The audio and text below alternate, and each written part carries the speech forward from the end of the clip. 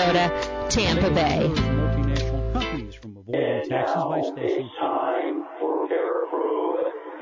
Shut up and sit down.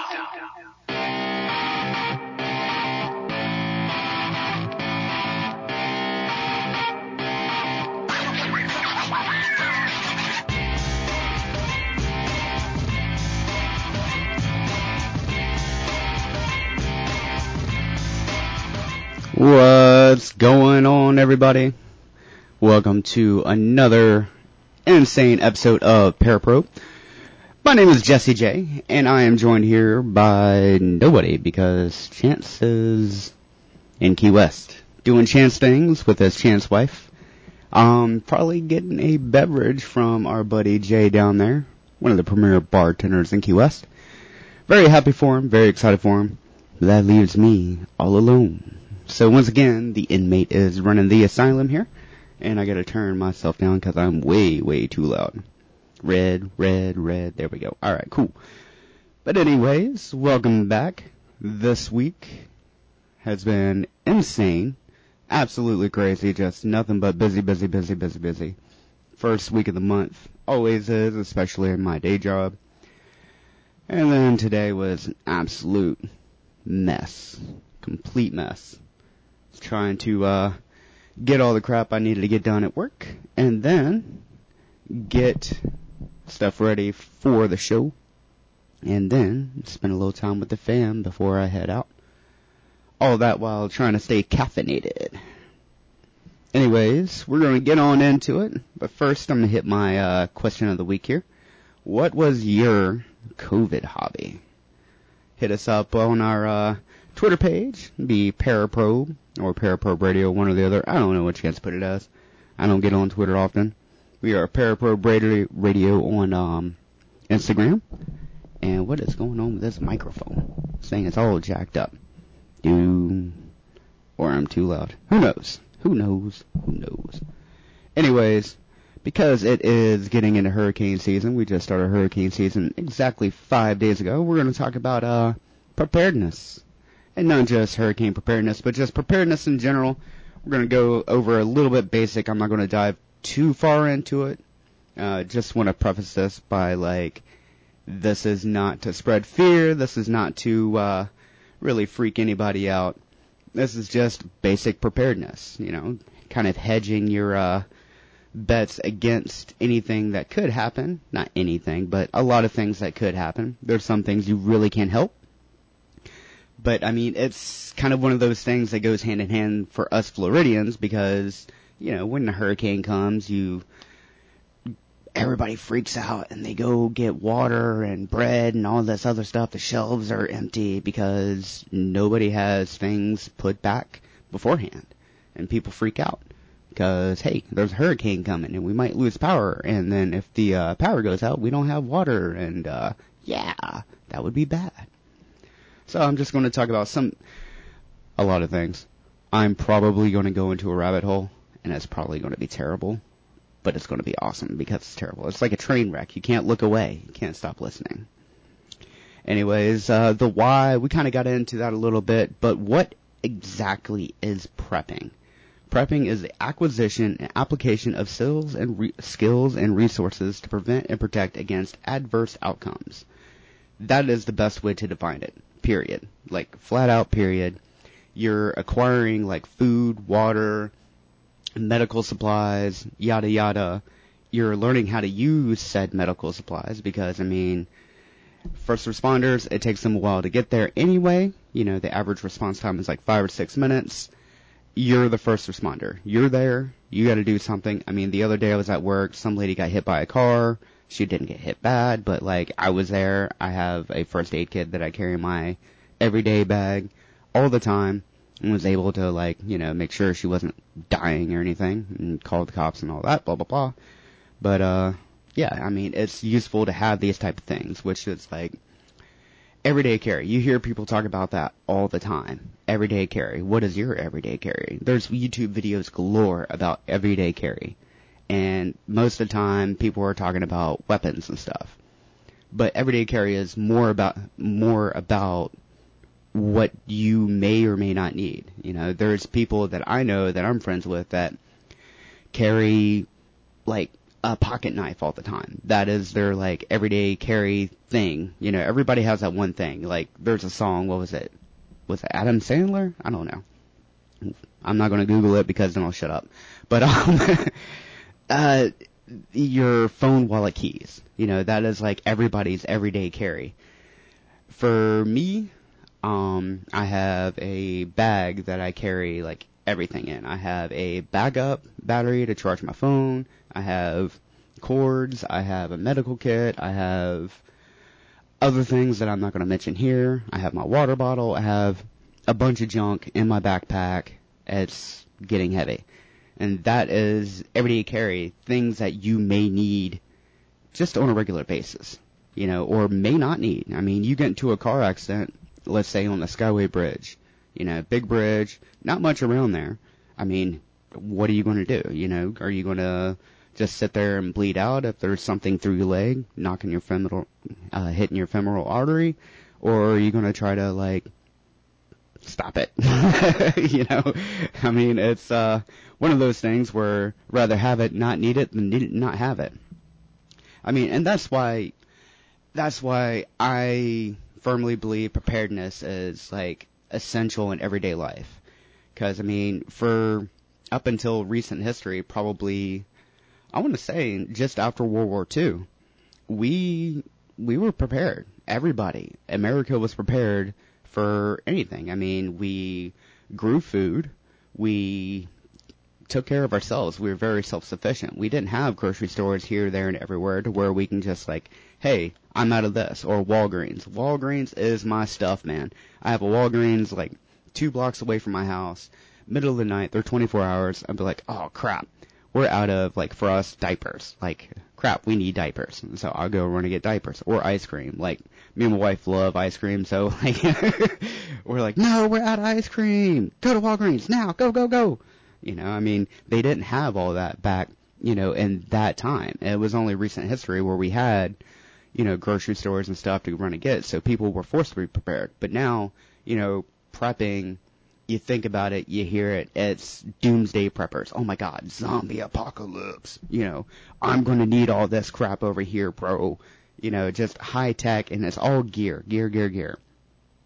And people have a tendency to focus on the gear side of things instead of, like, how do you use your gear? If you have all this gear and don't know how to use it, it's just junk. It's a paperweight.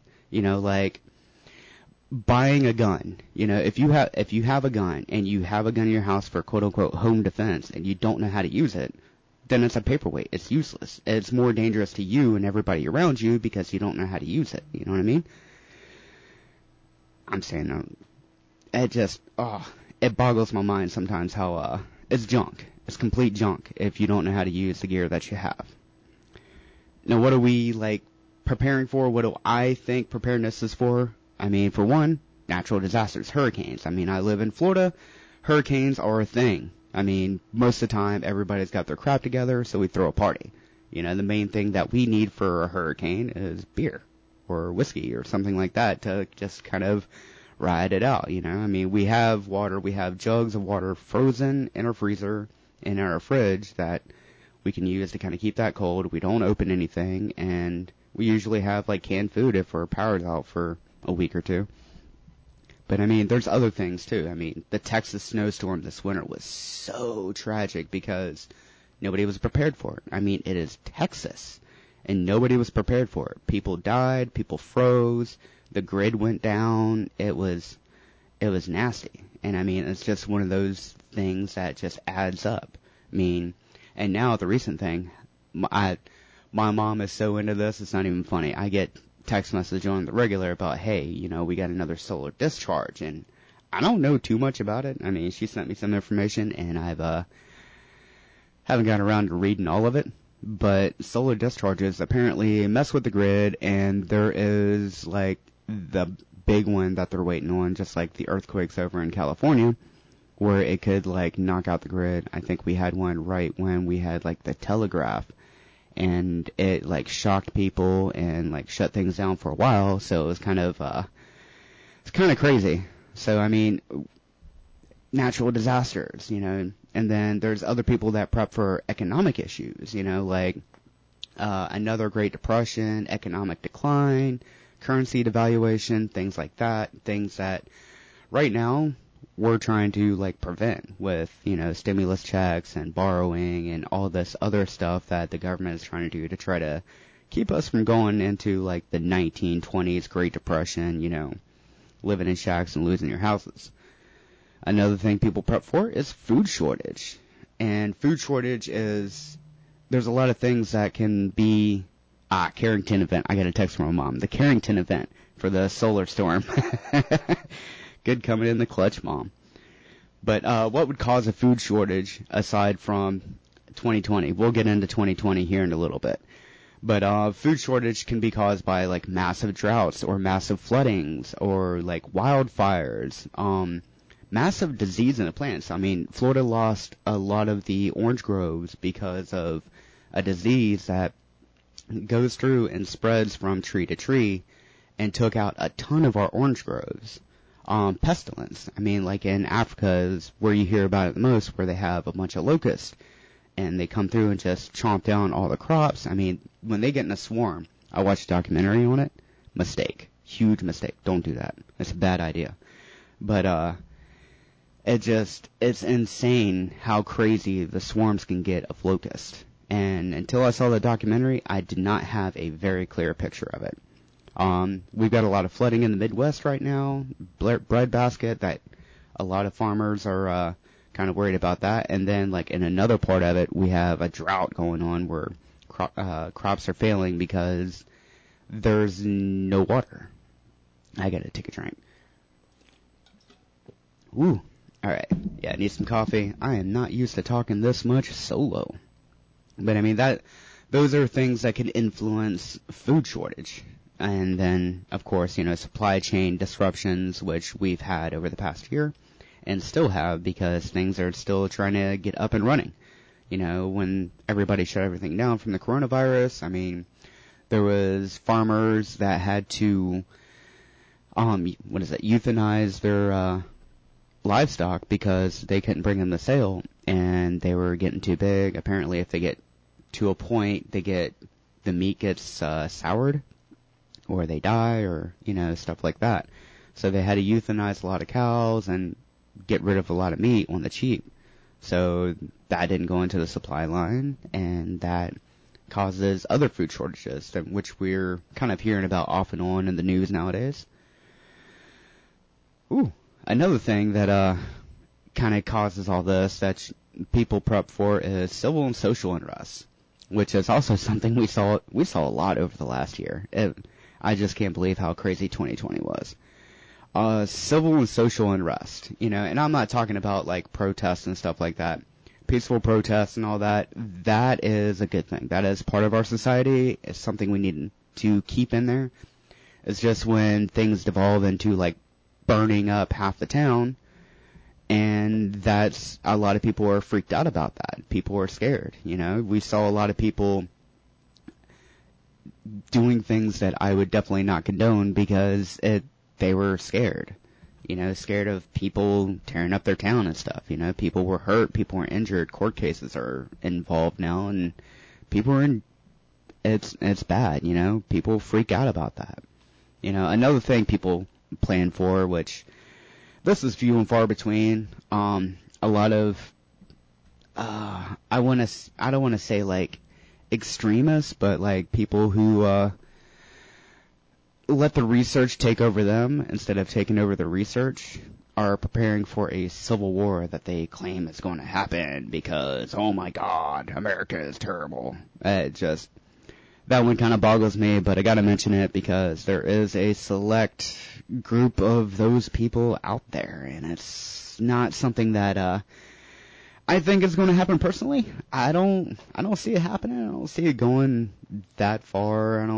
I mean, a lot of the unrest has kind of calmed down a little bit in most places. There's some places that are still gone absolutely crazy, but most places, civil unrest has calmed down. There's a lot of policies being implemented to help the things that, I'm trying not to get political,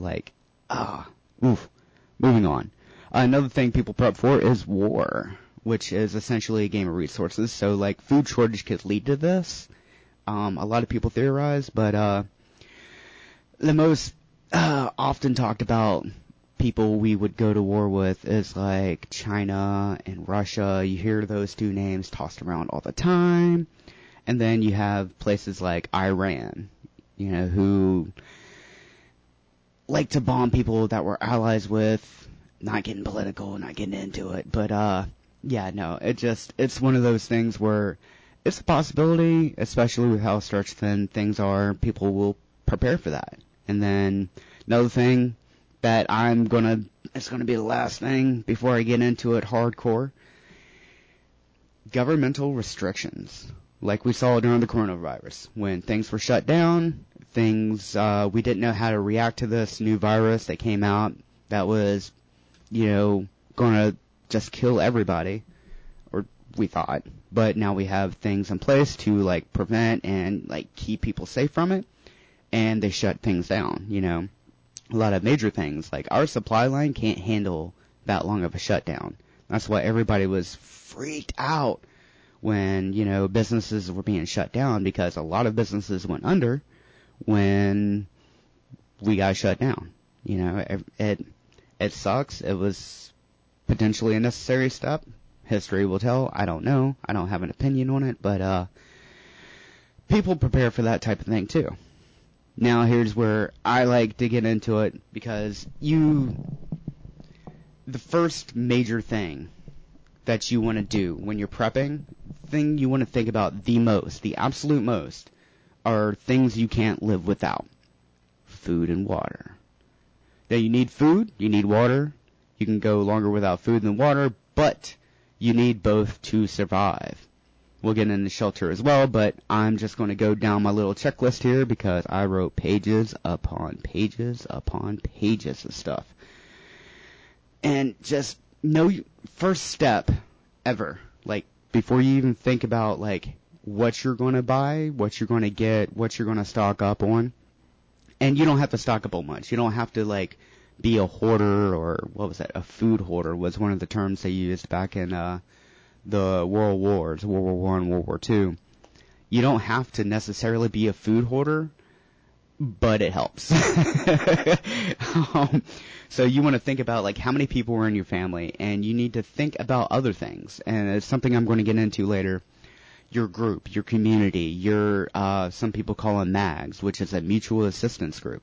A group of people that you're in constant contact with, that you can rely on, that you can go to for help, and they can help you with certain aspects. If you're not good at something and they are, you can utilize those people and they can utilize you in the respect that you can, survive together. Think of Walking Dead. They were always searching for good people to help them out, or they'd find a community that had their crap together, and they always wound up providing the security, and, kind of other people were usually providing food or something like that. So, you want to know how many people are in your family, your group, who are you feeding? Who are you feeding? And then you want to, look at the caloric intake of everybody in the family. Average adult male, I think they said, 3,300 calories per day you need and let me correct that. At the average military male under, high exertion, whatever. You get what I mean. High exertion, they need about 3,300 calories per day to function. That's a lot of calories. I mean, not when you're looking at, McDonald's or something like that, but when you're looking at something that you can store for long term or for short term or grow on your own, like veggies and stuff, that's a lot of calories to take in to feed, just one person.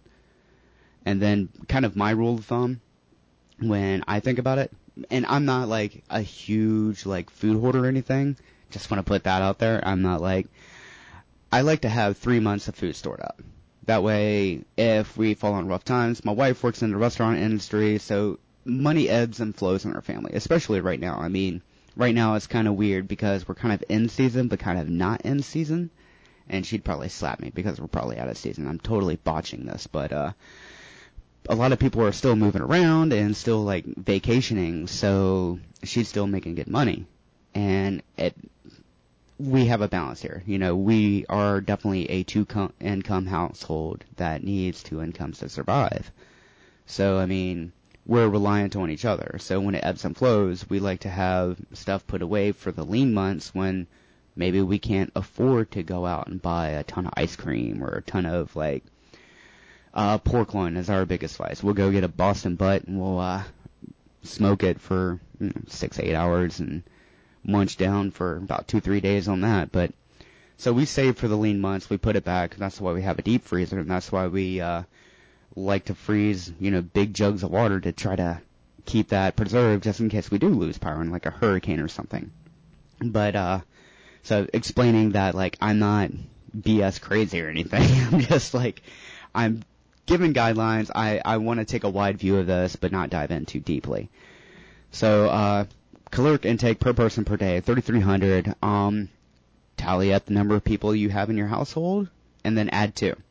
Because always, especially like with us, you're in a hurricane flood zone, and your buddy's not, or your mom's not, your dad, your grandparents, your uncle, whatever. They're in like a zone that is on high ground. You're in a flood zone, so you go over to their house to like kind of bug out and hang out and ride it out. So you want to add 2 people, if you think you're going to have more, or, you're having your mutual assistance group or, some members of your community, you're good with food and somebody else isn't, plan for them plus 2 people.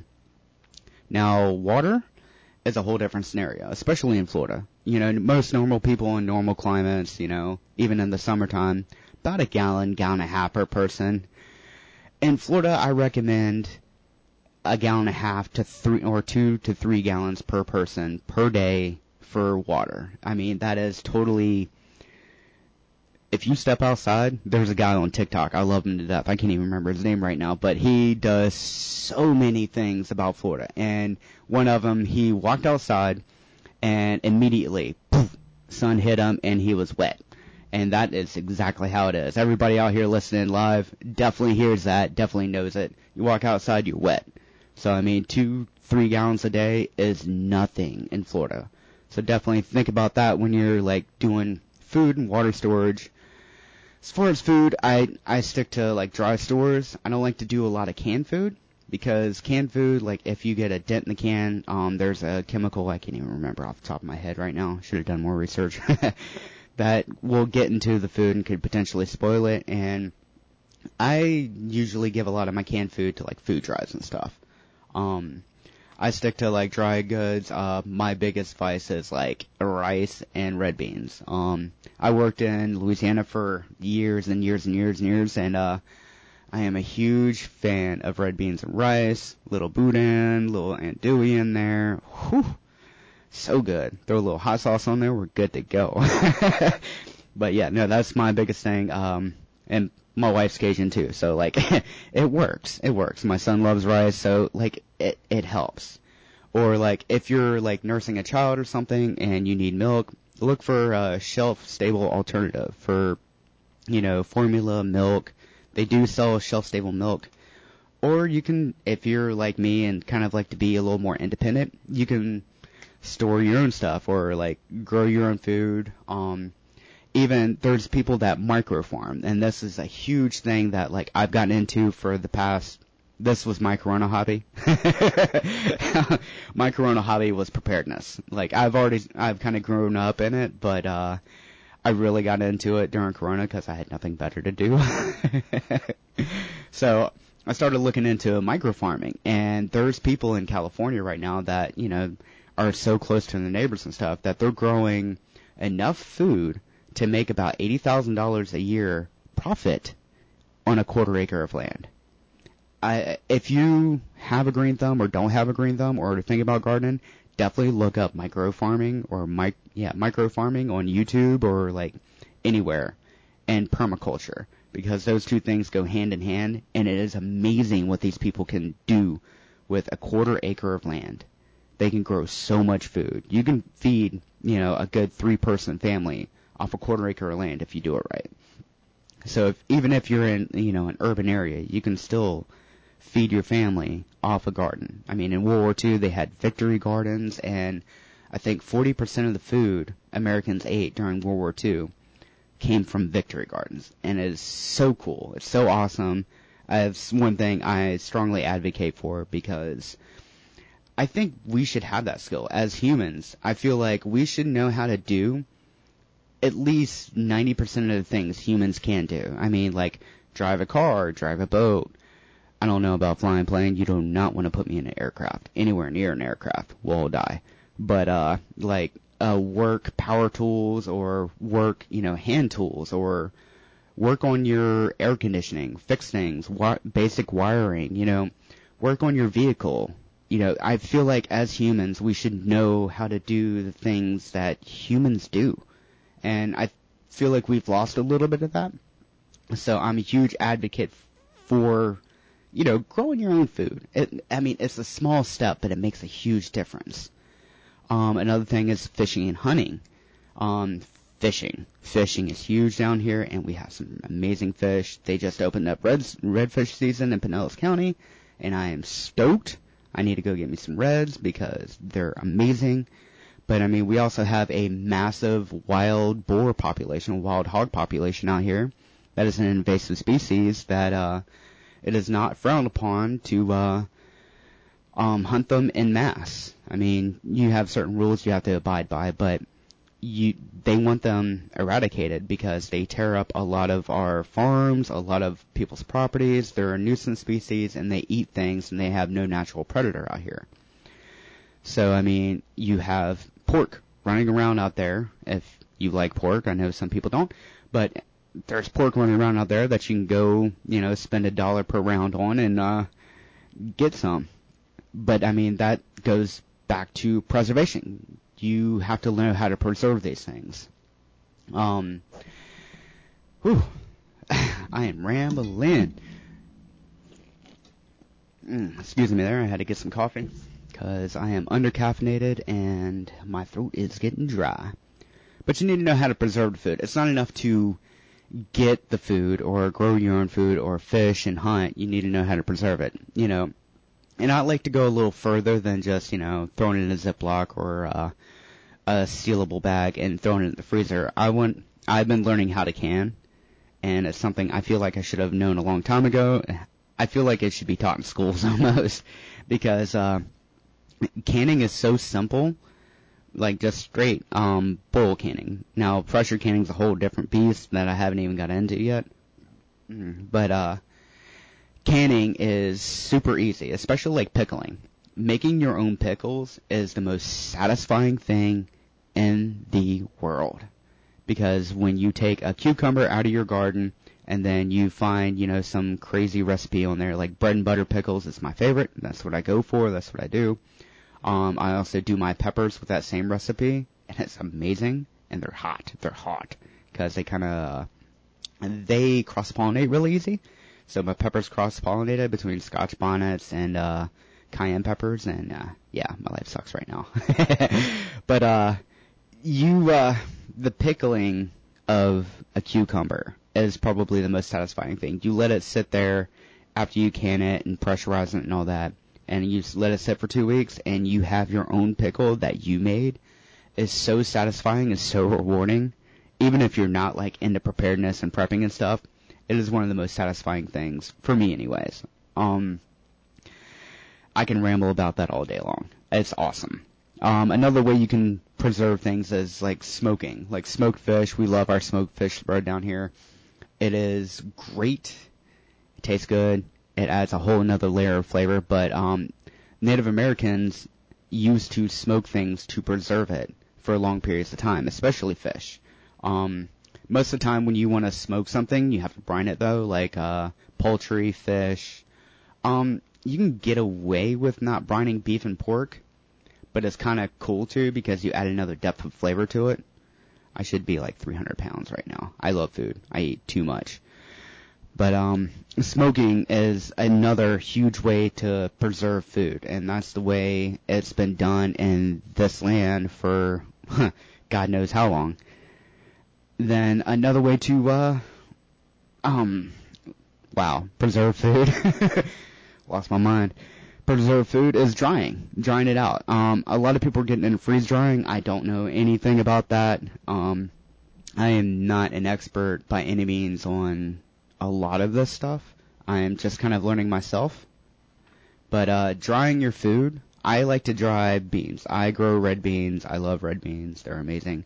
But I grow red beans, and for me, beans serve a dual purpose. We can grow a lot of beans down here. They grow in soil that is complete crap. They love sandy soil.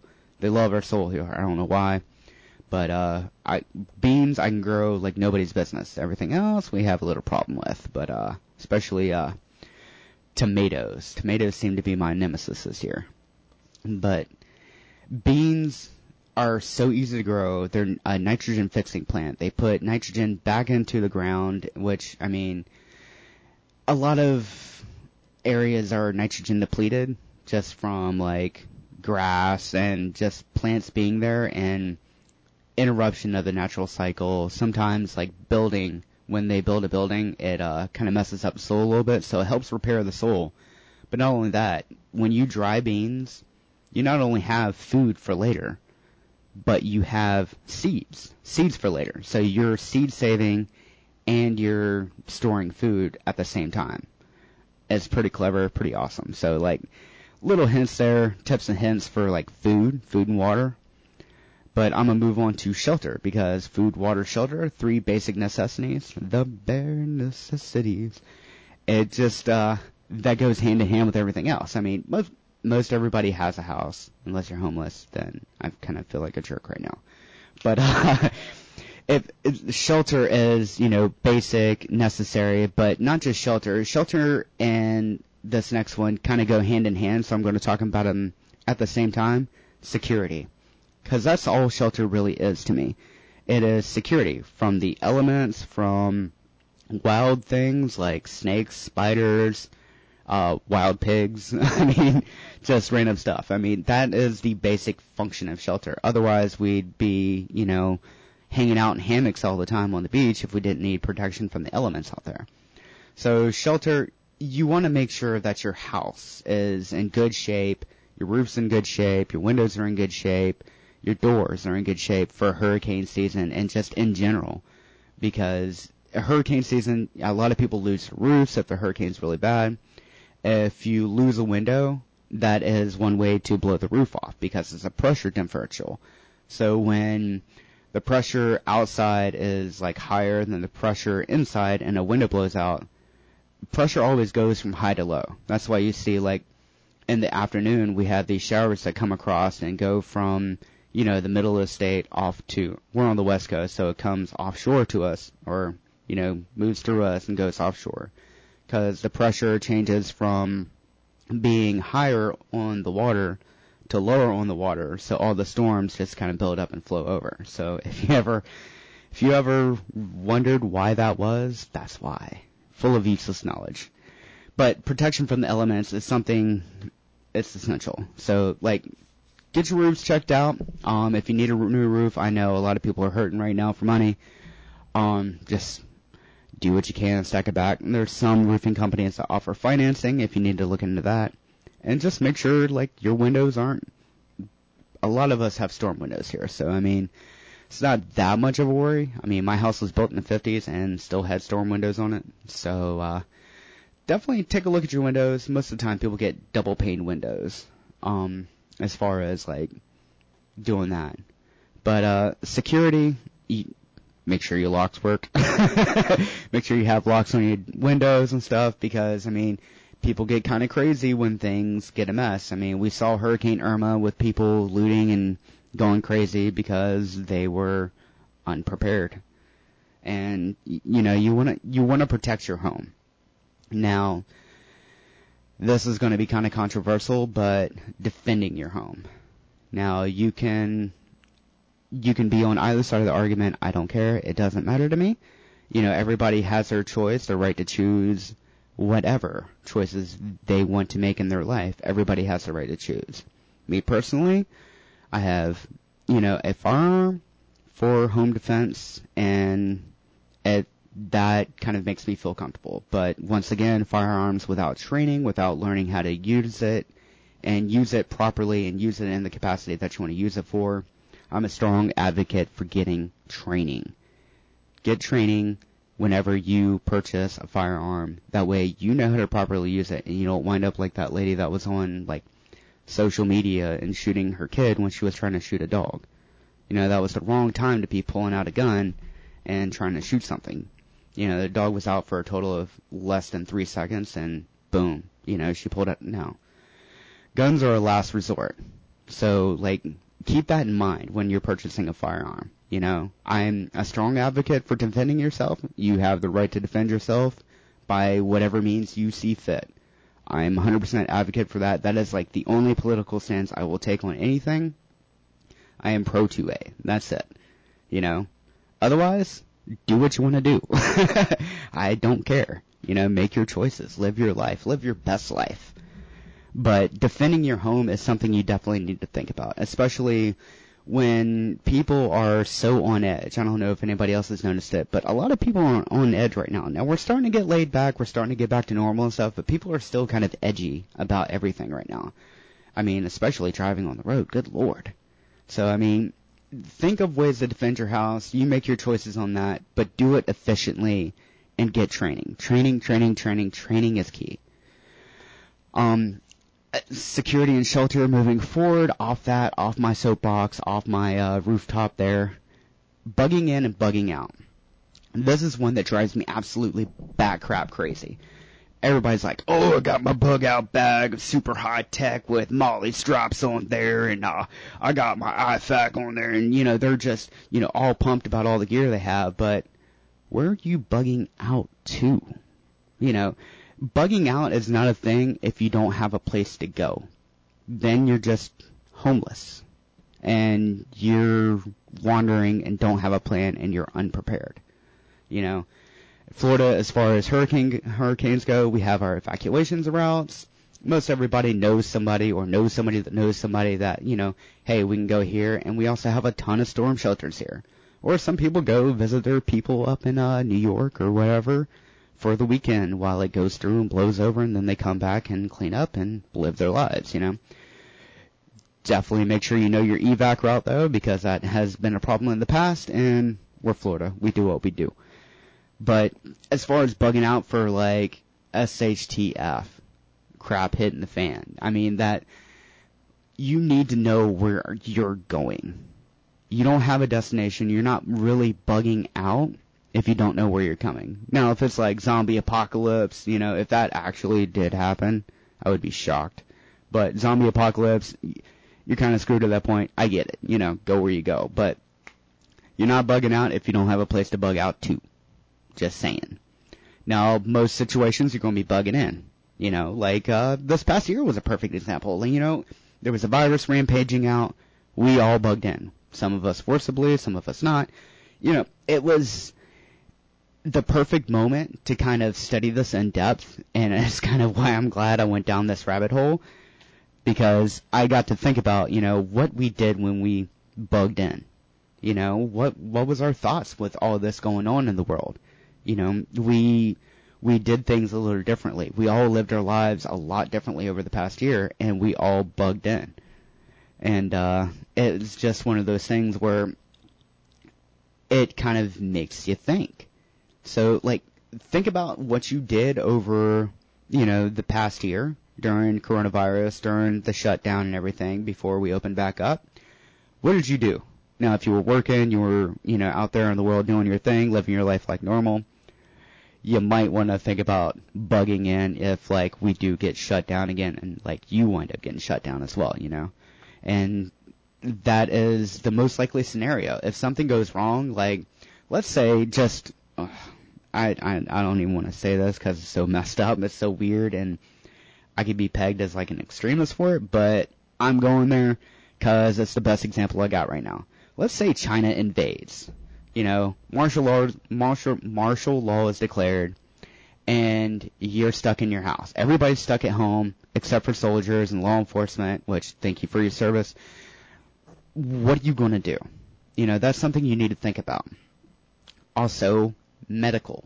I like I said, you know, I have my first aid kit that I have in my backpack. It's very basic. I don't have, you know, I have some medical training from my time as a seaman. You know, it was a required thing. The Coast Guard requires people, especially when you're moving up to like captain and mate and stuff like that, they require you to get medical training because you're out on the ocean and you need a first responder. Well, at home, you're the first responder. And I'm sure all my parents out there definitely are feeling this right now. You are the first responder.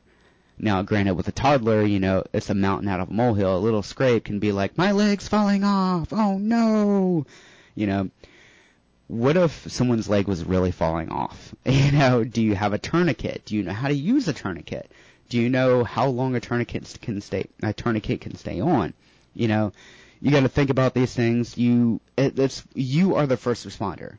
The average response time is about 5 or 6 minutes for, you know, first responders to get there. You can bleed out in 2. Yeah, that was a purposeful dead air pause right there. You can bleed out in 2 minutes. That is something you definitely should think about in general and not just in a preparedness aspect. And it's proven useful over the past week for me. I can't believe that even happened. Like, I literally told my wife, I was like, I finally used that daggone first aid kit in my bag, you know. I was like, it's been there for months, you know. I kind of built it from scratch because I was an accident-prone kid. We had an annual stitch run, so, like, every year, never failed. And it would always progress a month. It was like May, June, July, August. Like, I would go to the hospital for stitches for something, usually something dumb, because, like, I was a boy, and I was running around running amok. But, I mean, that kind of taught me a lot and kind of, like, prepared me when I was, like, building that first aid kit, because, like, I have iodine in there, I have bandages, I have gauze, I have tape, I have scissors, I have all kinds of other crap in there that I don't necessarily need, but I got it because you may. And I know me, and I'm just a wreck.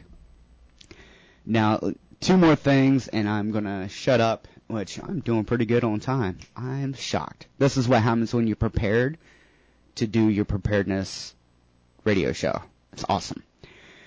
One of the things, like, we take for granted every single day is communication. Now, in the prepper community, they'll call it commo. I have no idea why. It sounds stupid. I will never call it that. I will call it comms because, like, military family, and that's what they call it, but don't ever call it commo around me. I don't want to hear it. That's weird. But communication. You need to be able to communicate with, you know, your family. Make sure they're okay, you know. Hey, the storm blew over. Are you okay? Do you have power? Can I come over? Because I ain't got none. You know, the normal things that we take for granted, you know, texting back and forth. The power goes out, or let's say, you know, solar flare cooks the freaking cell signal or whatever. You know, how are you going to communicate? Do you have a plan if there are no communications? You know, do you have a pre-planned meeting place after a period of time to meet up with, you know, your brother, sister, mom, dad, aunt, uncle, family member, mag, whatever, to, like, get together and find out, you know, hey, is everybody okay? And if so, you know, or if you're missing somebody, do you have a plan to go check on them so you can maintain that communication? We are a very social species, and we need that human connection. You know, we need that communication. And I kind of feel like that's part of the reason people are, like, so, like, wigged out still. Because during the lockdown, a lot of people didn't have that communication, didn't have that human contact, and we need that as a species. Now, you're going to hear a lot, if you do any research at all, you're going to hear about ham radio. What the heck is that? So basically, it's a radio. It's a handheld amateur radio that you can broadcast on certain frequencies. Ooh, I can't speak. You can broadcast on certain frequencies, talk to people, or you can listen in on all frequencies if you program it right or if it's programmed right. I am not an expert on that. I have a ham radio, And I have, a couple buddies who have ham radios because we were thinking about this stuff, and we've kind of formed our own little mini mag. And we're just really good friends, but we wanted a way to communicate with each other just in case, Hurricane Irma was an example. We thought we were going to get hit with the big one here. And we got lucky. We got super lucky. And we thought about it, and we're like, oh my God. How were we going to talk to each other? The walkie-talkie app on your phone doesn't work without cell signal, so what are we going to do? We started kind of looking up, and we all got the Baofeng UV5R, which is one of the most popular ham radios, and it is very affordable. I think it was like $20. Amazon. It's on Amazon. It's all over Amazon. But, we got a little ham radio. We experimented with it. We have a frequency that we all know about that we're all going to talk on. But if you're going to go broadcasting or listening, there's certain frequencies that you can't broadcast on unless you have a radio license. And there's multiple levels, and you got to pay to get them and take classes and yada yada. But the thing that I've found, especially in an urban environment, about ham radio is they're not really effective over a long range. It's more of a short range solution. I think the max range that I've found on mine, and it's not that great, is 2 miles. And that's with my buddy down the road because there's a lot of obstructions. Most of our houses are block houses because we live in Florida and hurricanes. So, it's not going to go through concrete. It's like a boat radio. It's a line of sight radio. So, if you're really serious about, getting a ham radio and investing in that, investing your time in it, I would look into a tower or maybe a portable tower or setting one up on your vehicle or something because, you can get those long, gaudy antennas on your, car, truck, or whatever, and you can ride around like a little remote control car, and, it'll extend the range, and if you're bugging out or being mobile or whatever, it's something to look into so you can communicate with, your friends, your family, whoever you're bugging out with. If you're bugging in, look for a more permanent solution. I was doing some landscape work for a family, 3 weeks ago, and the first time I've ever seen it, they had a ham radio tower in their yard, and it was tied up to a tree. Well, not tied up. It was mounted in the ground with concrete and stuff, but it was right next to a tree. I didn't even see it at first. I almost walked right into it. And I was just like, whoa, you got a ham radio tower. That's super cool. They're like, how do you know about that? And rabbit holes. But it's one of those things, you need to make sure you can communicate with your family. Make sure everybody's okay. You care about these people. Make sure they're okay. Have a way to communicate. And think about what would happen if you didn't have communications, my mother and her solar flares, she is so good at that, so smart about it, and she is so read into that I don't understand it, but she mentioned something to me that I looked into, and it was a Faraday cage, a Faraday bag, Faraday cages. They have different applications for them, but a lot of people use them so their location's not tracked for whatever reason, or I don't know, some people are paranoid, but the best thing they're used for is an electromagnetic pulse. And what it does is it protects electronic devices, vehicles, phones, whatever. There's different things for different applications of this, but it keeps it from being, surged out from an electromagnetic pulse or solar whatever goes on, and it protects your devices, protects your, your radio, your ham radio, your cell phone, whatever, and keeps them from being fried in that scenario. Now that brings me to my final thing, just in time. Power. Backup power. And I'm a huge advocate for this, and I am a huge hypocrite on this too, because I'm just now looking into, I've been looking into it for years, but I'm just now pulling the trigger on an alternate power source. A lot of people are going solar, green energy, which is cool. Just make sure, you don't wind up in the scenario where that fails you too, have backups for your backups. Redundancy is huge, especially with power. Most of our life is I found like the perfect quote from this guy on the internet, YouTube. His name is Bear Independent. He is a great guy in the prepper community because he knows his stuff, in and out, backwards, forwards, the whole nine. And he said, most of our daily life is predicated on the flow of electrons. And that is the most eloquent way I've ever heard it put. Because, I mean, your heat, your AC, your lights, your cooking, everything is electricity. Everything's electric. Hell, half the cars now are electric.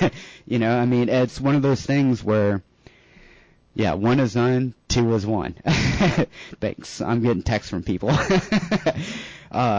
It's one of those things where, like, you need a backup for it because most of our life runs off there. Most of us is, you know, a fan and some lighting for, you know, when the power goes out during a hurricane, down here in Florida anyway. I don't know where you're living, if you're listening online or on the podcast, but think about, you know, what kind of backup power you need. Do you need like a full-on, like there's these people, they have these massive like 8 kilo or a couple 3-4 kilowatt backup generator that runs off diesel, you know, like hospitals and stuff? Or do you need something as small as like a small solar generator, which is basically a huge, not huge, but they're making it more compact. Thank you, lithium ion.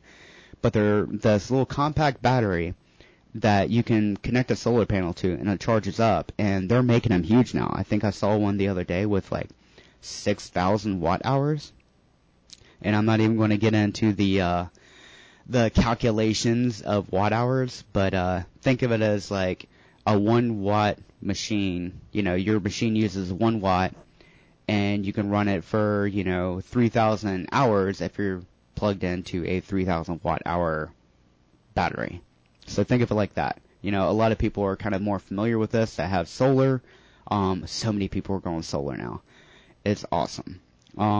Or like even just one of those little quiet backup generators that you can get like a 1,000 or 2,000 watt just to power your, you know, your freezer, your fridge, keep your food from spoiling. Just look into that type of thing to kind of make sure that, you know, when the lights go off, you still have lights. You know, I mean, from the dawn of time, we've used light, mostly in the form of fire, to try to, like, protect ourselves and give us comfort. And light is comfort for us.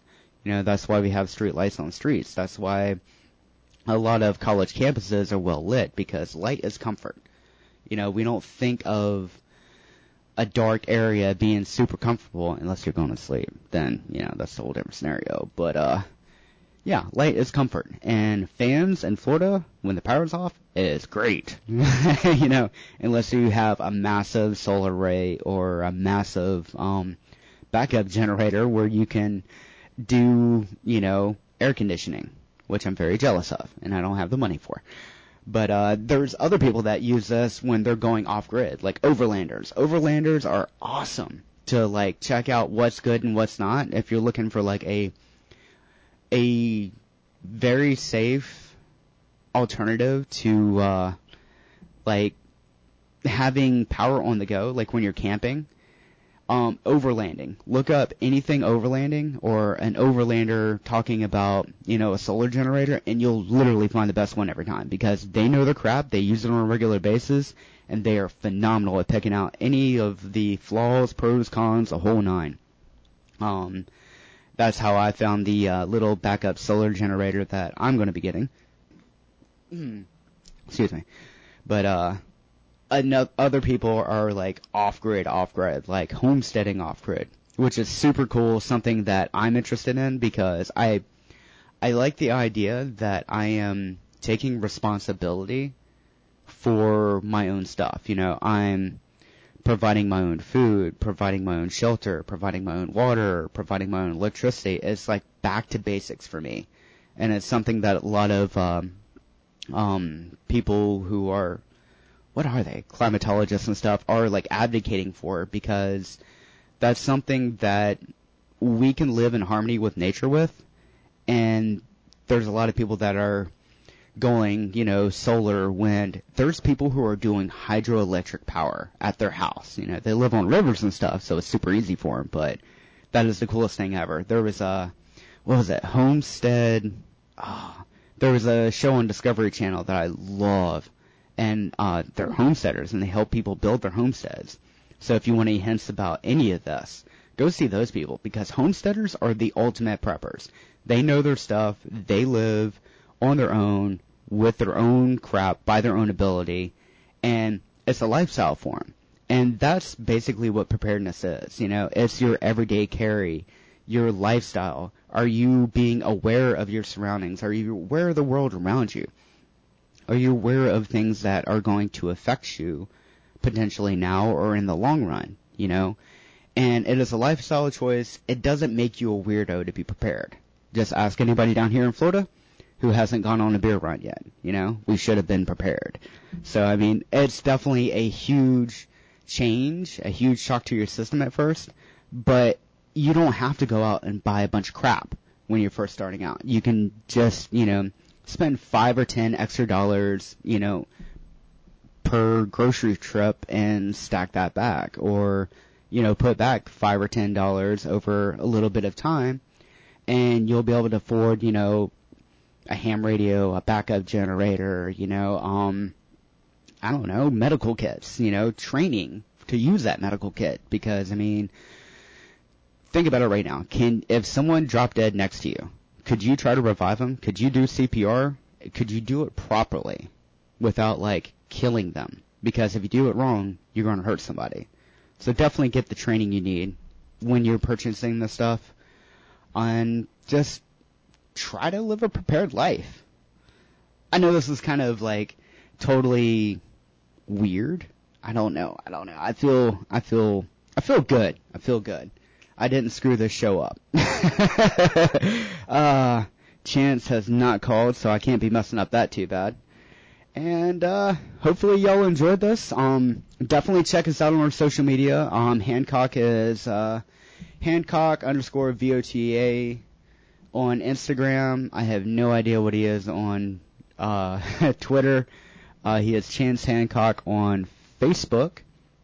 And you can always find us by looking up Paraprobe, looking for our crazy logo, the doctor with the stethoscope, the skull doctor with the stethoscope around their neck.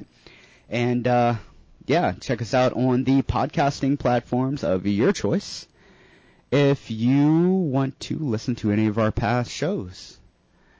And with that, I think I'm going to call it a night, and I will catch y'all on the next one. Have no idea what we're talking about next week, but Chance will be here, and I'm sure we'll do some brainstorming in the meantime and throw out some promos. But I will see y'all later. Bye.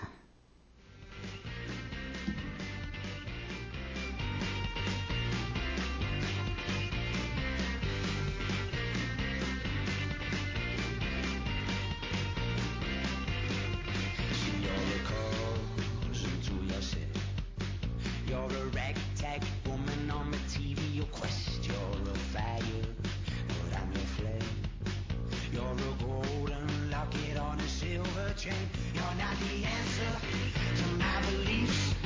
You only love me for reasons that I cannot foresee. And you're the keeper of my career. And you sure look good in that little black dress. I got 25 reasons why you should not be my girl. I got 25 reasons why you should not be my girl.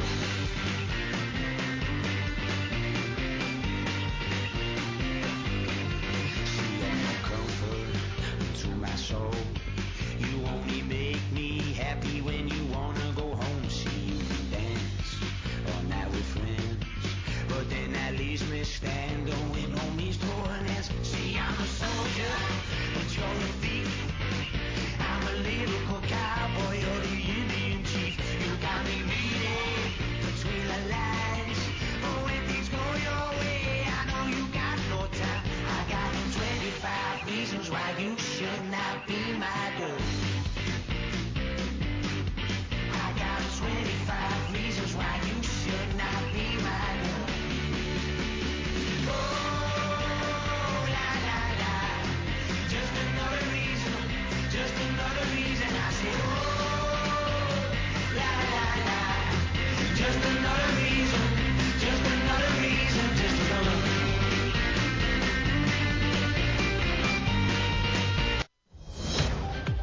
breaking news this hour from townhall.com.